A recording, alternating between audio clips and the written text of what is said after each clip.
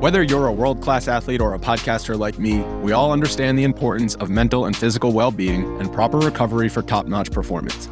That's why I'm excited that Unified Healing is sponsoring podcasts on the Blue Wire Network. Unified Healing is a new and super innovative global network of wellness centers powered by Energy Enhancement System, or EE System. If you haven't heard of the EE System yet, then you'll want to listen up. This technology promotes wellness, deep relaxation, purification, and rejuvenation. Wherever you are across the globe, access to a center is easy and affordable. Interested in experiencing the EE System technology for yourself? Go to unifiedhealing.com/bluewire to learn more and find a center near you. That's unified, UNIFYD, healing.com/bluewire. No material or testimonials on the Unified Healing website are intended to be viewed as medical advice or a substitute for professional medical advice, diagnosis, or treatment. Always seek the advice of your physician or other qualified healthcare provider with any questions you may have regarding a medical condition or treatment and before undertaking a new healthcare regimen, including EE System. Before history is written, it's played. Before it's frozen in time, it's fought one shift at a time. Before it's etched in silver, it's carved in ice. What happens next will last forever. The Stanley Cup Final on ABC and ESPN Plus begins Saturday.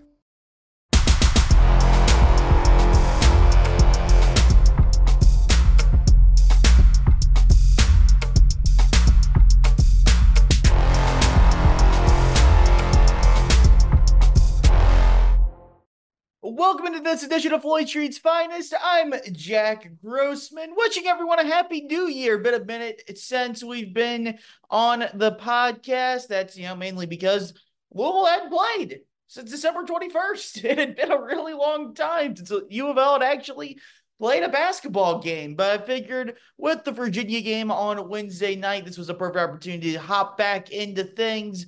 With the new year conference season getting underway, U of L and Virginia, just going to do a quick reaction pod here. Nothing too crazy, nothing too long, but do want to get some thoughts out on the Louisville-Virginia game and kind of where the cards are now. Losing, yes, again, which is probably not too much of a shock to anyone at this stage, yet here we are. U of L being absolutely handled by the Cavaliers in Charlottesville, 77-53, and what for a while felt like a game that Louisville was going to lose and going to lose handily, but the final score might not indicate how bad it actually was. Well, Virginia ended up stretching it out there late in the game, and it very much felt as bad as it was for Louisville, falling by 24 to a Virginia team coming off a loss against Notre Dame. I kind of wanted to, I'll be completely honest.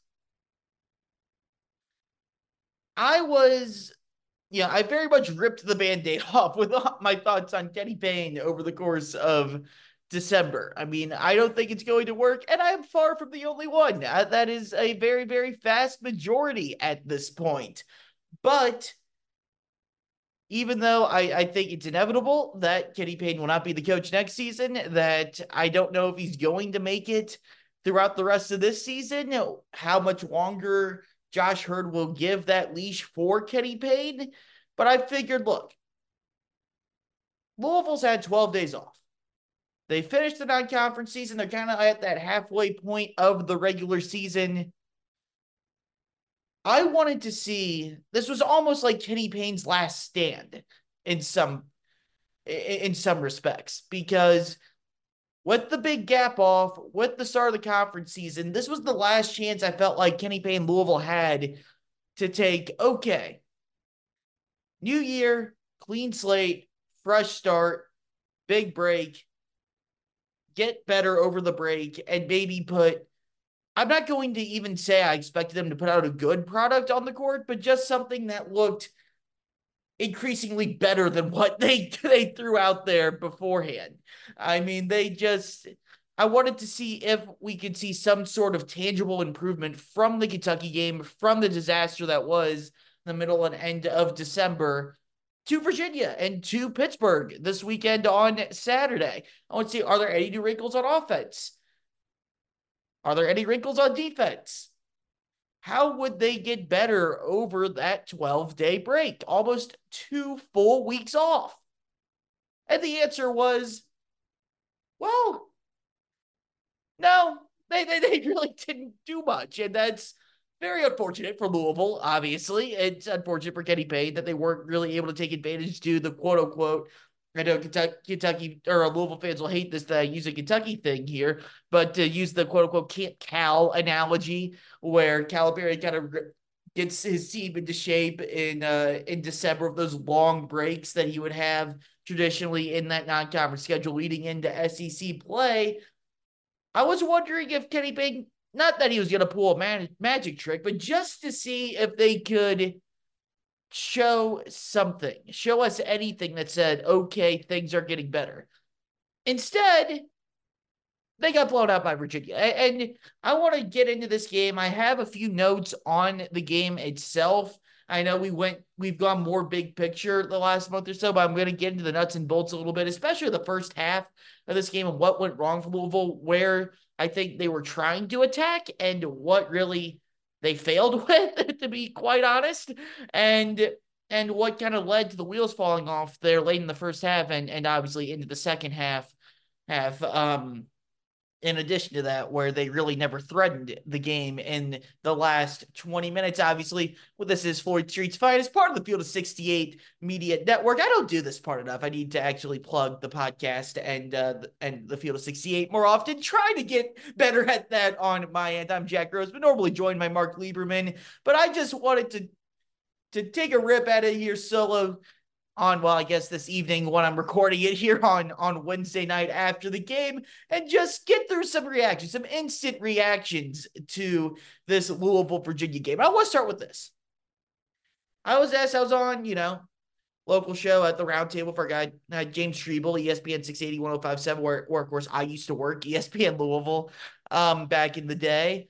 And I was asked this question doing a hit with them earlier on Wednesday of, how do you think Louisville should attack Virginia? And can Louisville attack Virginia on offense? And obviously, Tony Bennett plays that pack line defense, that very, very traditional pack line defense, where a couple things are going to happen. They're going to hide heads the pick and roll, and they're going to trap the post every single time. That's what they do. I'm not breaking any barriers or breaking any news here or saying anything blasphemous by saying those two things. Anyone that's watched Virginia basketball under Tony Bennett knows they are going to do those two things. Seeing that, I know Louisville was going to have to do a couple of things. One, their best offense had been Brandon Huntley-Hatfield in the post the last few games. That was going to be very difficult for them to do against Virginia with how hard they double the post every time that the post come or that the post feed comes. And, Huntley-Hatfield only took 6 shots because of that throughout the entire game. 6 shots are Brandon Huntley-Hatfield. So I didn't think that they would be able to just get a bunch of points from BHH in the post.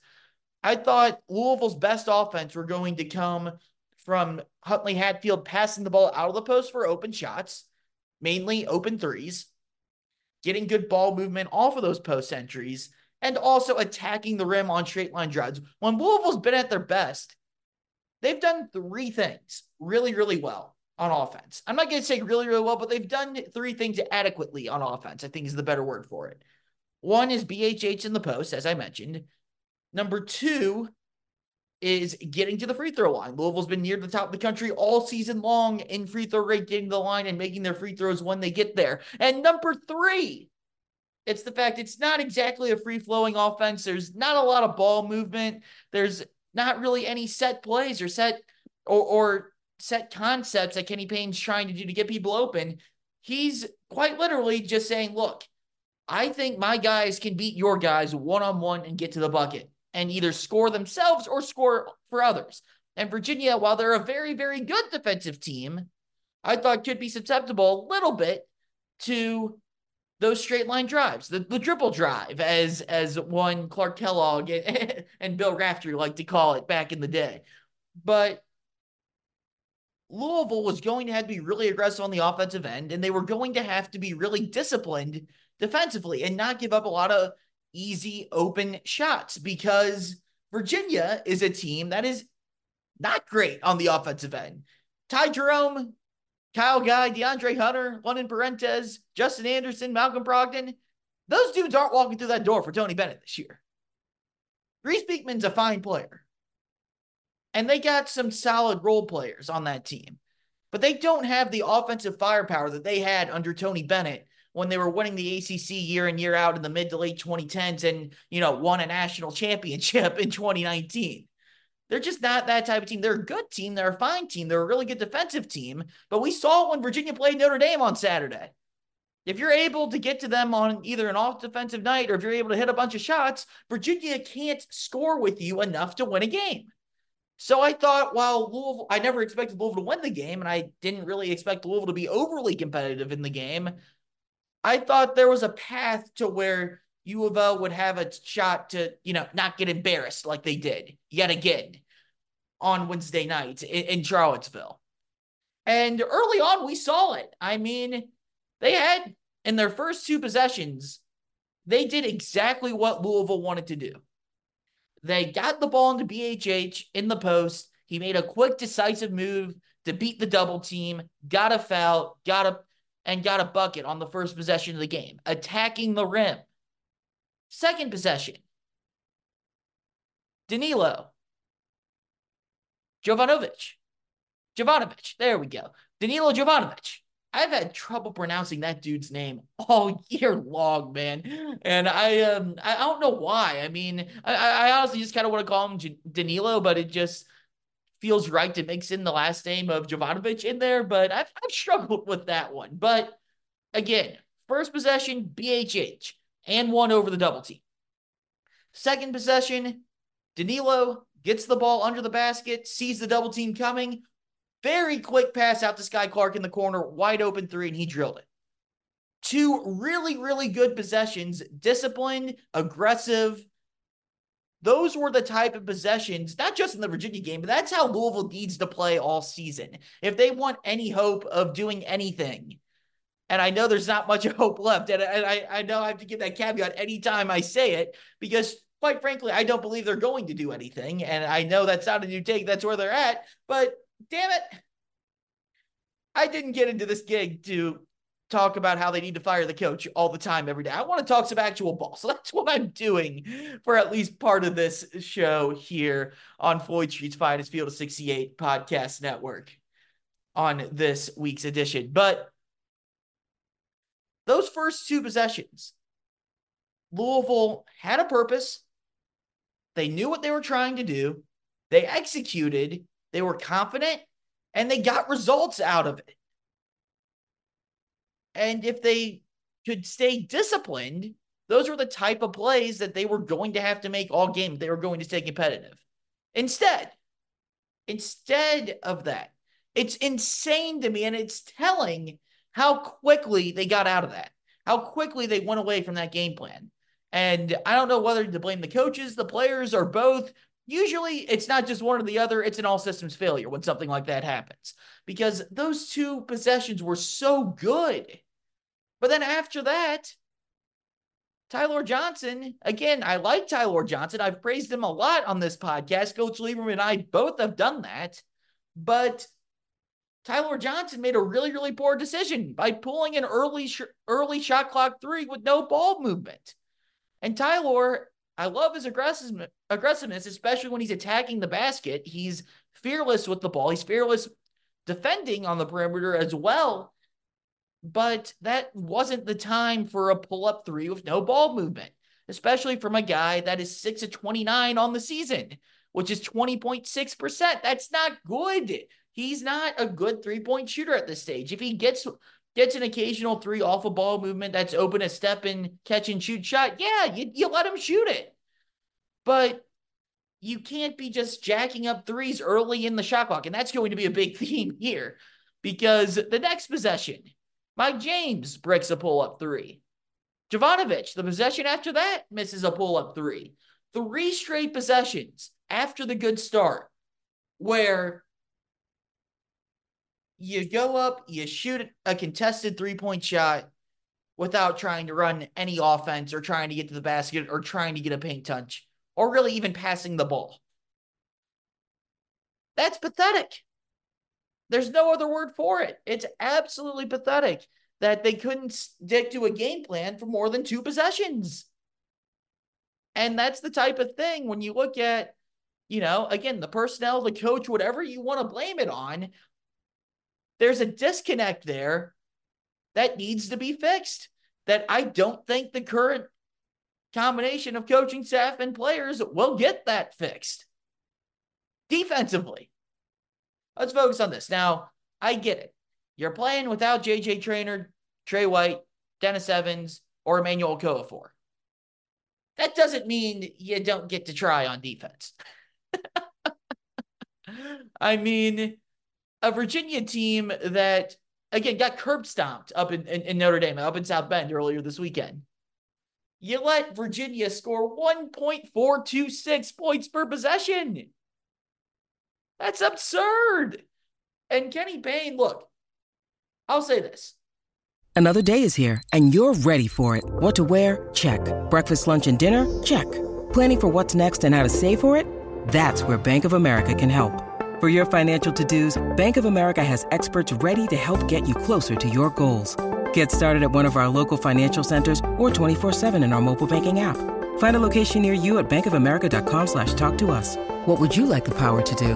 Mobile banking requires downloading the app and is only available for select devices. Message and data rates may apply. Bank of America N.A., member FDIC. With threats to our nation waiting around every corner, adaptability is more important than ever. When conditions change without notice, quick strategic thinking is crucial. And with obstacles consistently impending, determination is essential in overcoming them. It's this willingness, decisiveness, and resilience that sets Marines apart. With our fighting spirit, we don't just fight battles, we win them. Marines are the constant our nation counts on to fight the unknown. And through adaptable problem solving, we do just that. Learn more at marines.com.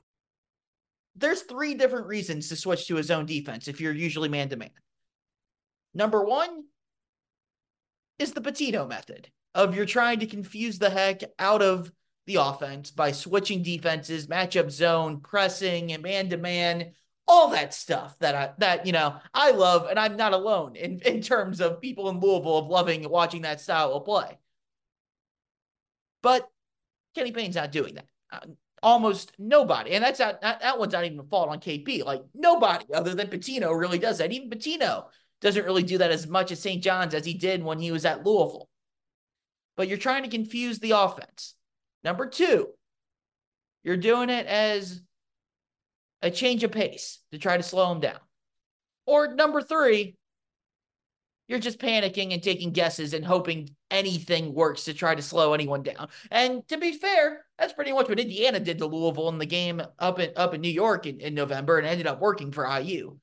But man, they tried man-to-man. They tried the 2-3 zone. They even pulled out a 1-3-1 zone. I don't think I've ever seen Kenny Payne pull out a 1-3-1 zone in his 2 years as the Louisville head coach. But damn it, they tried all of it. I get it. Especially when Huntley Hatfield wasn't in the game, you're really, really small. But you got to put up a better effort. And on the note of the small lineup, when Huntley Hatfield was out of the game, again, I understand Louisville was shorthanded, that they were missing 4 guys. But when you go small, the purpose of going small is to create mismatches and attacking those mismatches. And creating, especially on the offensive end, you want to create spacing. The idea is you have 5 guys on the floor that, in theory, can all shoot the ball and are all threats to shoot the ball, because you're taking the big guy that's stationary, stuck under the basket, out of the equation to open up driving lanes for your guards, pretty much. And that's, in this case, Tyler, Sky Clark, and Mike James. And Kenny Payne tried to do this, which is a new and different look, where his hand was basically forced with Traynor, Evans, and Okafor all being out in this game on Wednesday. But when Louisville's running that offense with a lineup of Tyler Johnson, who, again, 20.6% from 3. Sky Clark, not a good 3-point shooter.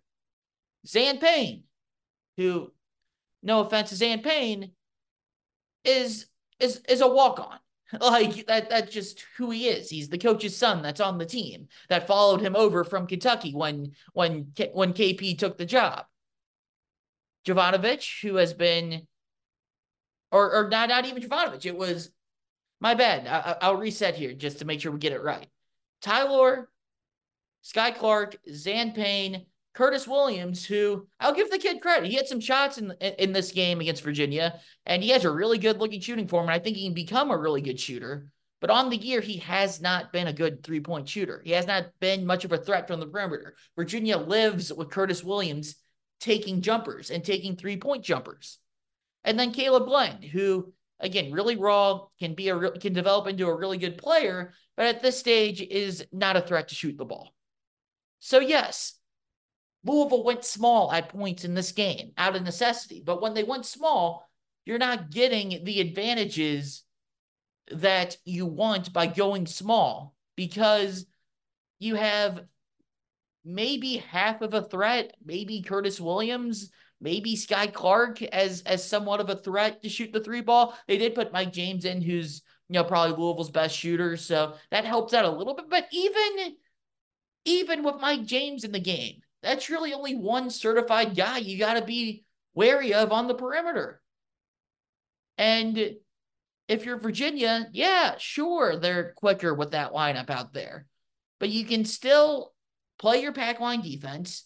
You can still help off guys.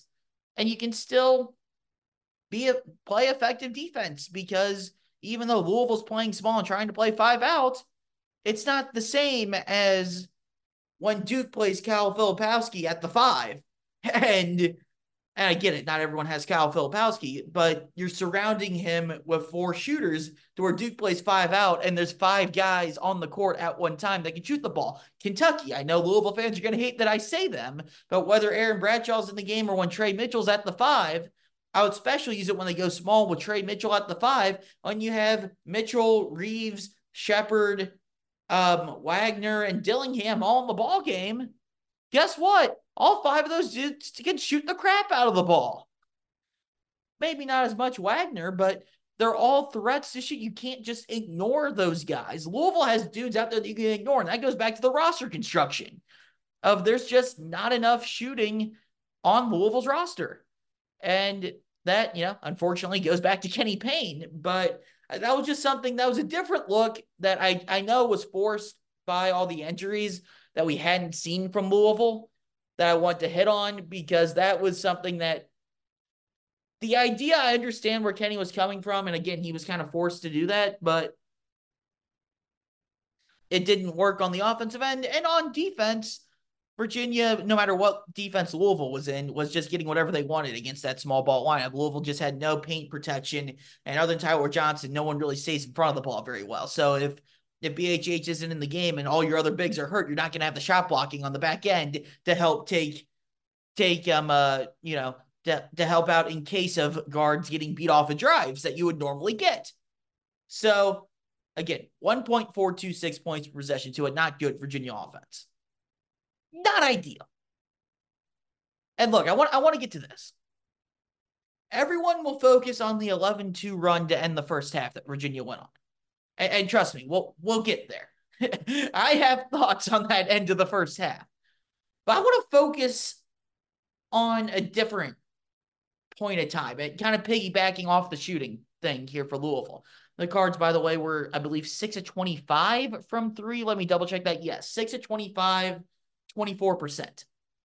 And Louisville's a team that should not be taking 25 threes. They shouldn't. They're not a good enough shooting team to do that. But when they do get open looks, they absolutely have to make them. And that's what killed them here in this stretch. Midway through the second half, believe it or not, or midway through the first half, rather, Louisville's only down 14-12. Then Sky Clark turns it over, leads to a McNeely 3, gets it to 17-12. Another bucket makes it 19-12. That gets it to a very critical point in this game. Down 19-12, 8:47 mark of the first half. Louisville is in a mini danger zone here, to where Virginia's kind of gotten its footing. They've settled in. Louisville needs to not just play even here. They need to string a couple buckets together, get this thing back within a possession, maybe 4 or 5 points, and not get it to the point to where things start to spiral, which they ended up doing later in the half.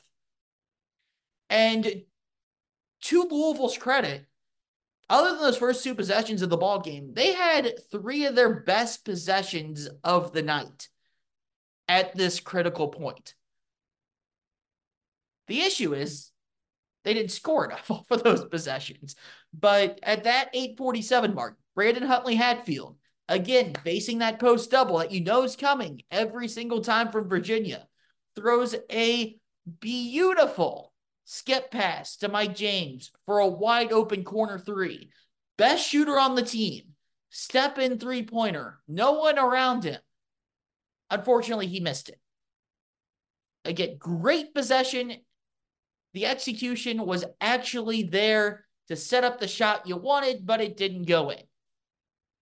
The next possession, again, really good ball movement. You get Virginia caught up in rotations. You get Sky Clark, top of the key, no one within probably 9, 10, 12 feet of the guy. Wide open 3. Misses it.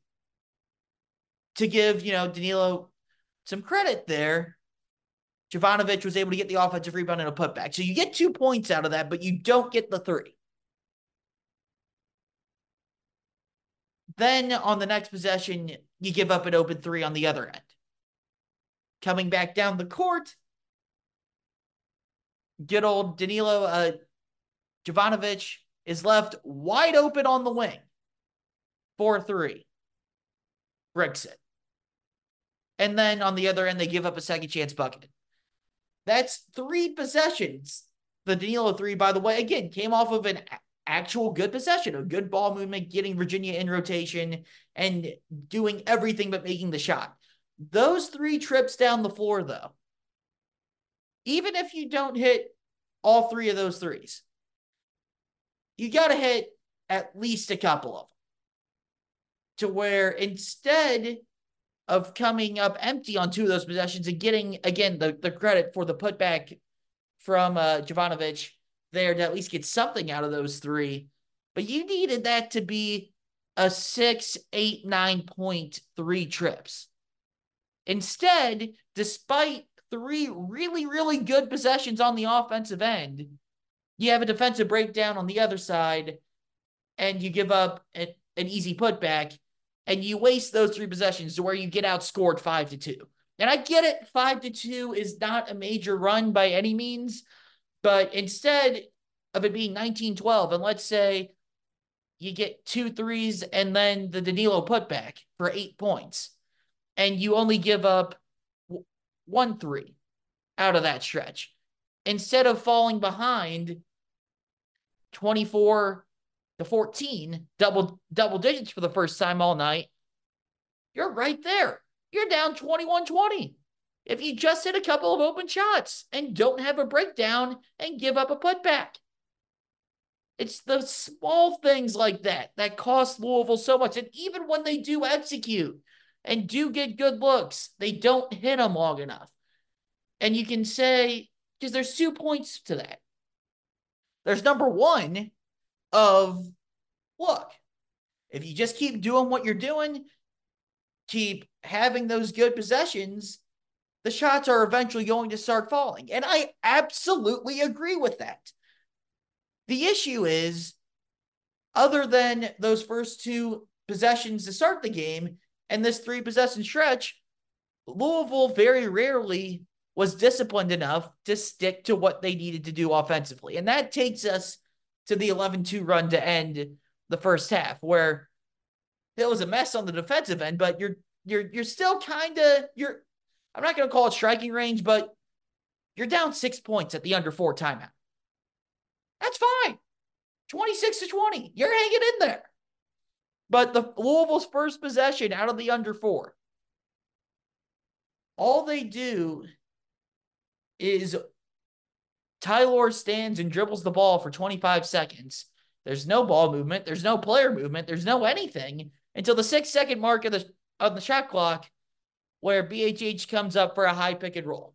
What was the very first thing I said in this podcast about Virginia's defense, the one thing they're always going to do, they're going to be phenomenal in pick and roll defense. They're going to high hedge. There is nothing they live and salivate more for than a high pick and roll late in the shot clock. To have that be what you do out of a timeout in that moment is inexcusable. You are playing right into Virginia's hands by running a high pick and roll late in the shot clock with no prior movement for 25 seconds. Shockingly, the pick and roll gets blown up and Louisville doesn't get a good look. Whoever would have thought that would happen? Next possession, Sky Clark bricks a top of the key three. No passes on the possession. No ball movement. No nothing. The next possession, Curtis Williams bricks a step-back three-pointer. In what world is a Curtis Williams step-back three-pointer the shot you want in early January of 2024? Again, he can knock down shots when it's off a good ball movement. You can get open. In fact, he did that later in the game tonight. Williams finished with 14 points, and he hit 4 threes.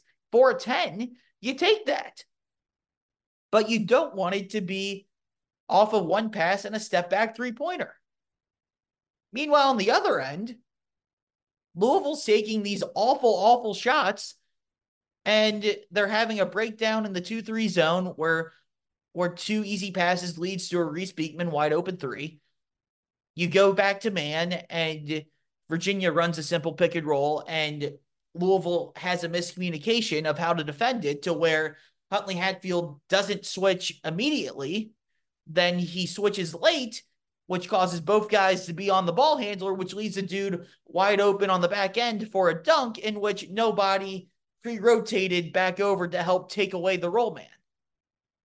That's an all system failures on everyone involved, pretty much. I guess maybe not Tyler in that case, because he's kind of left in no man's land once BHH doesn't initially switch or communicate that he's not going to switch or whatever you want to call it there. But that's on Huntley Hatfield. Just second year of the program. You got to know how you're covering a ball screen. That's on, Mike James and Sky Clark and everyone else in the game at that point. You got to rotate over and take away a dunk. Instead, you don't do that. And that's easy three, easy dunk. You get a steal and an alley-oop. And just like that, you go from down 26-20 to down 15 at halftime, and all the energy is absolutely sucked out. You're toast. I mean, Louisville's in a position right now to where they're not coming back from that against a competent team. I mean, Virginia's not great by any means, but Virginia, that's what they do. They run out, get a big lead, and then they hide. I don't mean that. I don't want it to sound like Virginia's cowardly. They aren't at all. That's just their style of play. That's why, when Notre Dame had so much success against them on Saturday, it was all about, they got the big lead, made Virginia play from behind, made them uncomfortable, got kind of lucky, honestly, that Virginia didn't have that defensive intensity that they normally have. Louisville did not get that benefit of the doubt, because I'm sure Tony Bennett was incredibly unhappy for that, for those 3-4 days in between the games, to where you knew you were never going to get that same effort from Virginia after the way they were embarrassed up in South Bend.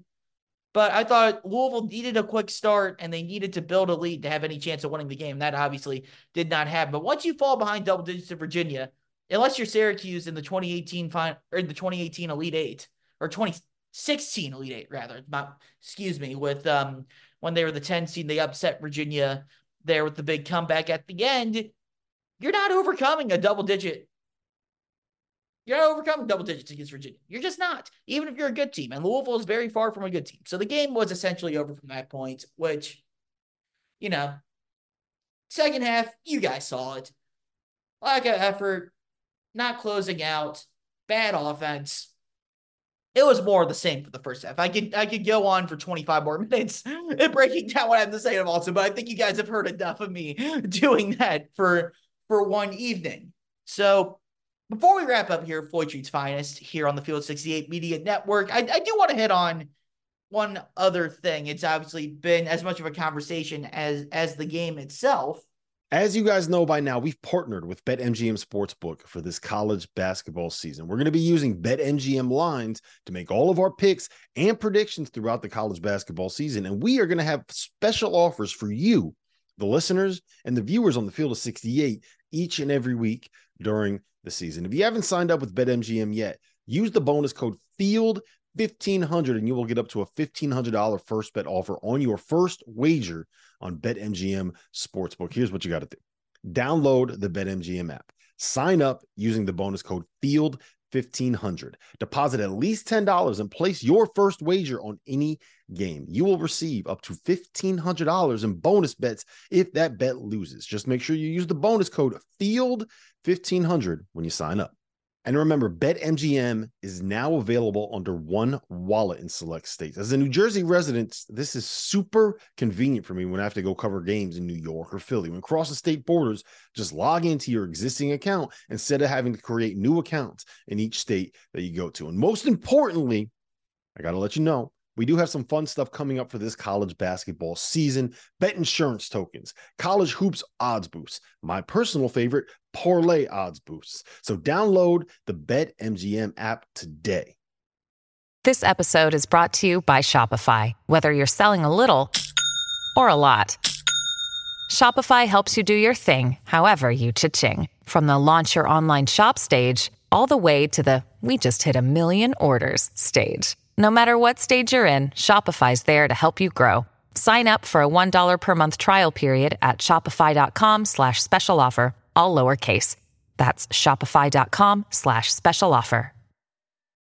When you need mealtime inspiration, it's worth shopping Kroger, where you'll find over 30,000 mouth-watering choices that excite your inner foodie. And no matter what tasty choice you make, you'll enjoy our everyday low prices, plus extra ways to save, like digital coupons worth over $600 each week. You can also save up to $1 off per gallon at the pump with fuel points. More savings and more inspiring flavors make shopping Kroger worth it every time. Kroger, fresh for everyone. Fuel restrictions apply.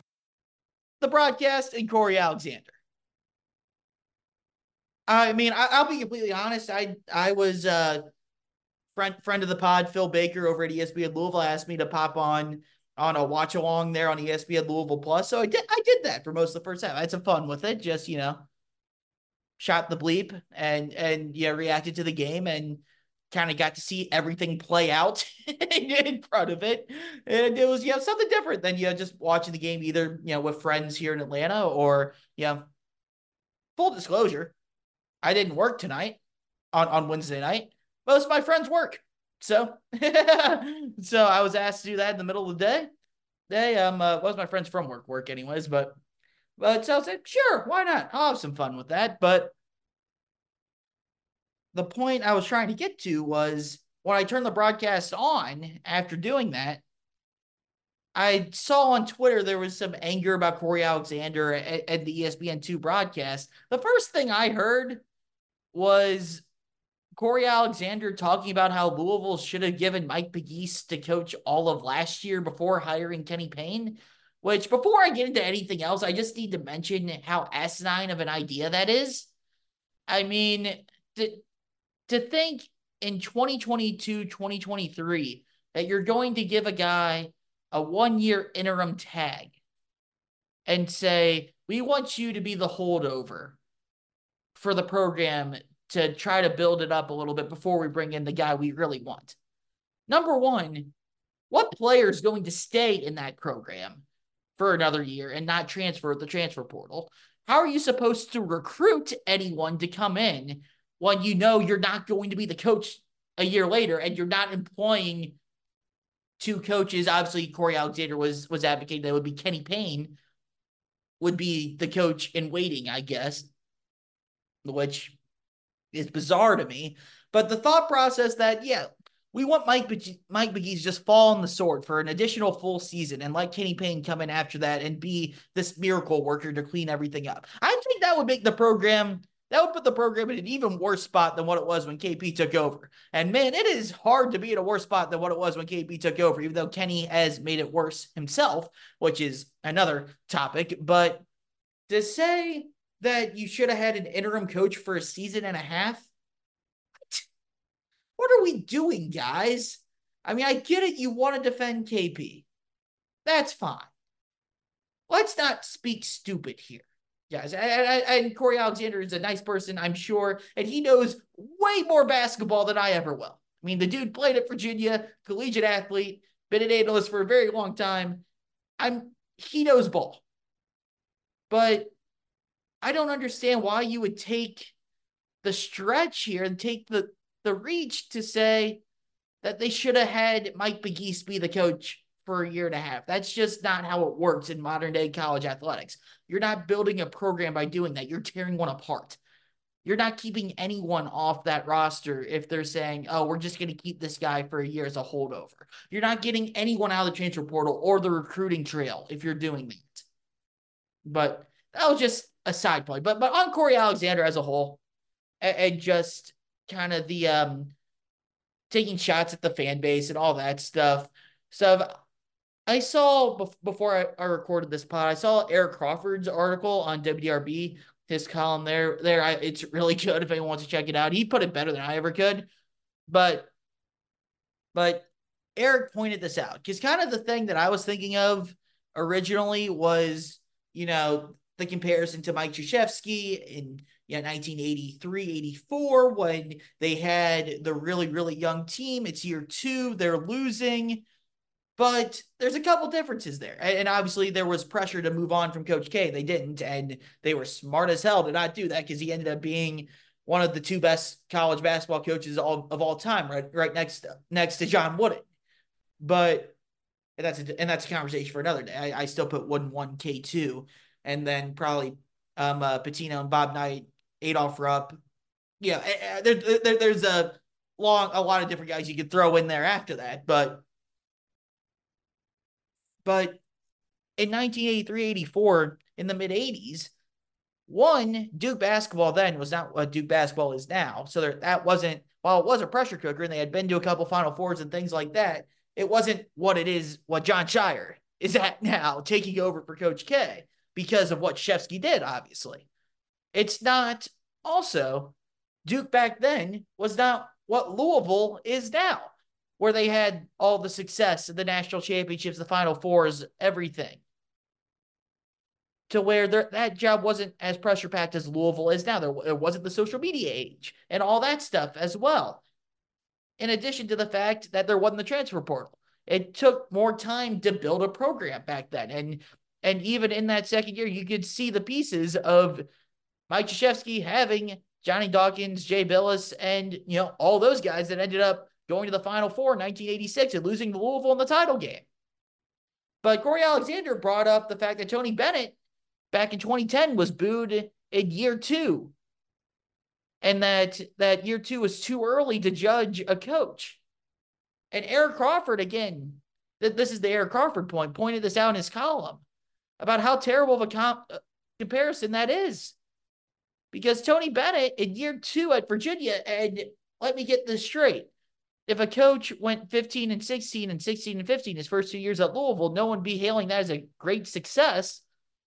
But if that's where you took the program over a couple years ago, I don't think you're firing the coach if you're taking over from the point where Kenny Payne took the program over.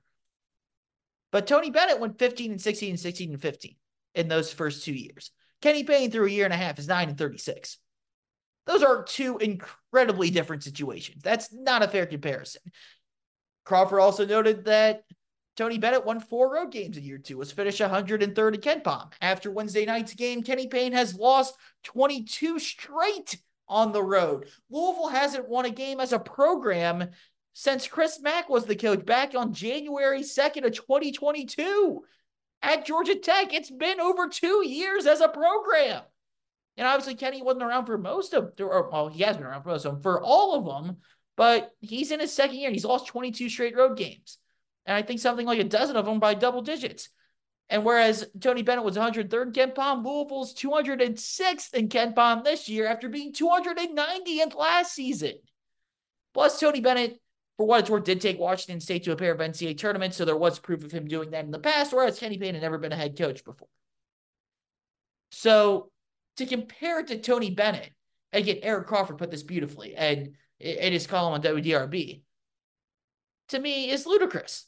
It's absolutely ludicrous. And on the point of the fans, look, I think Louisville fans understand that they were very lucky and fortunate for the better part of, I guess, you could even go back to Peck Hickman, the fact that from 1945 to 2017, they had 4 head coaches, and Peck Hickman kind of established the program. You guys know how it goes. Denny Crum, phenomenal, 2 titles, all the Final Fours, all that. I mean, I've said this on this podcast, both before I was the host with Greer as the producer and probably as the host at some point as well. There's 2 really big generations that are Louisville fans, and that's the group that grew up in the 70s and 80s under Denny Crum, where they saw them go win the 2 titles, go to the 6 Final Fours, and have all that success for decades and decades, the golden era of Louisville basketball.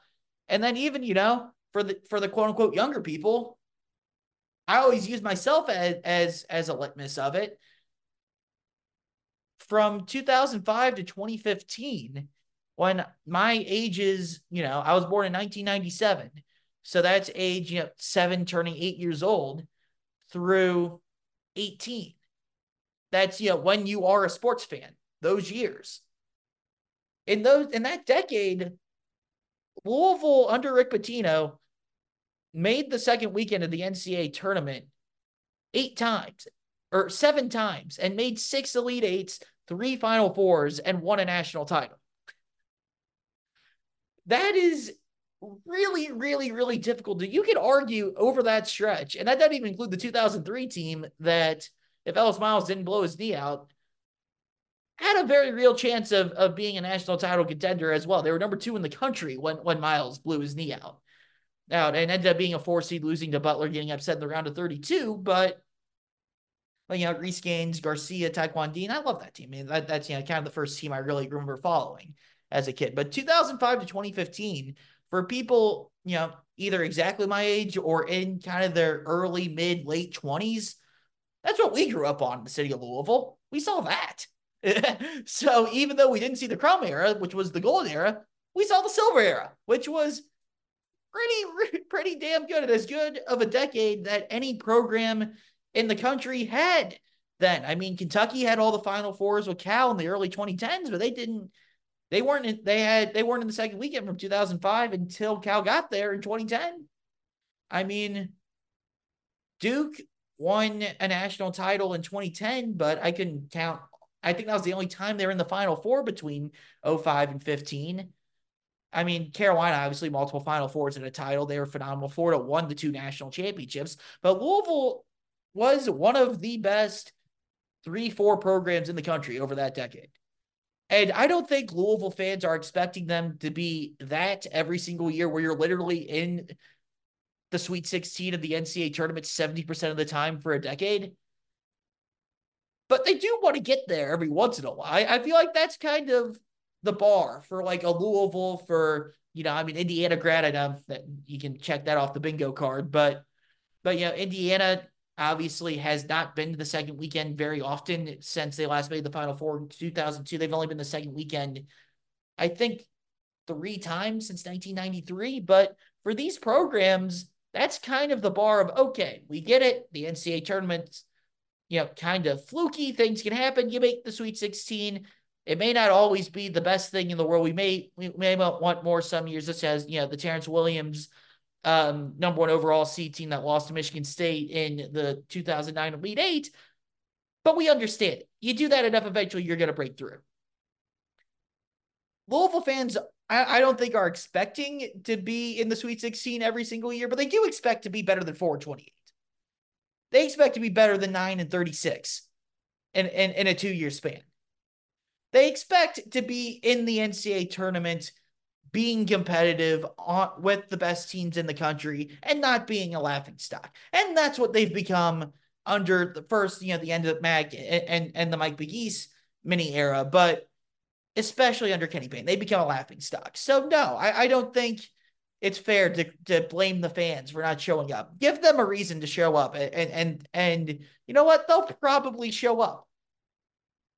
That's just my 2 cents on it anyways. So that's all we got here. Floyd Street's finest for this edition. Went a little bit longer than I thought I would. I tend to do that. And anyone that's listened to me for any amount of time knows I love to talk. I love to ramble. I love the sound of my own voice probably a bit too much, but appreciate you tuning in to this edition of Floyd Treat's Finest, part of the Field of 68 Media Network. We'll be back probably either later this weekend or early next week. We'll get a guest on here or coach and really flesh things out even more. But until next time, I'm Jack Grossman. Thanks for tuning in.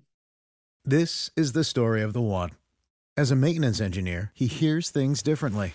To the untrained ear, everything on his shop floor might sound fine, but he can hear gears grinding or a belt slipping.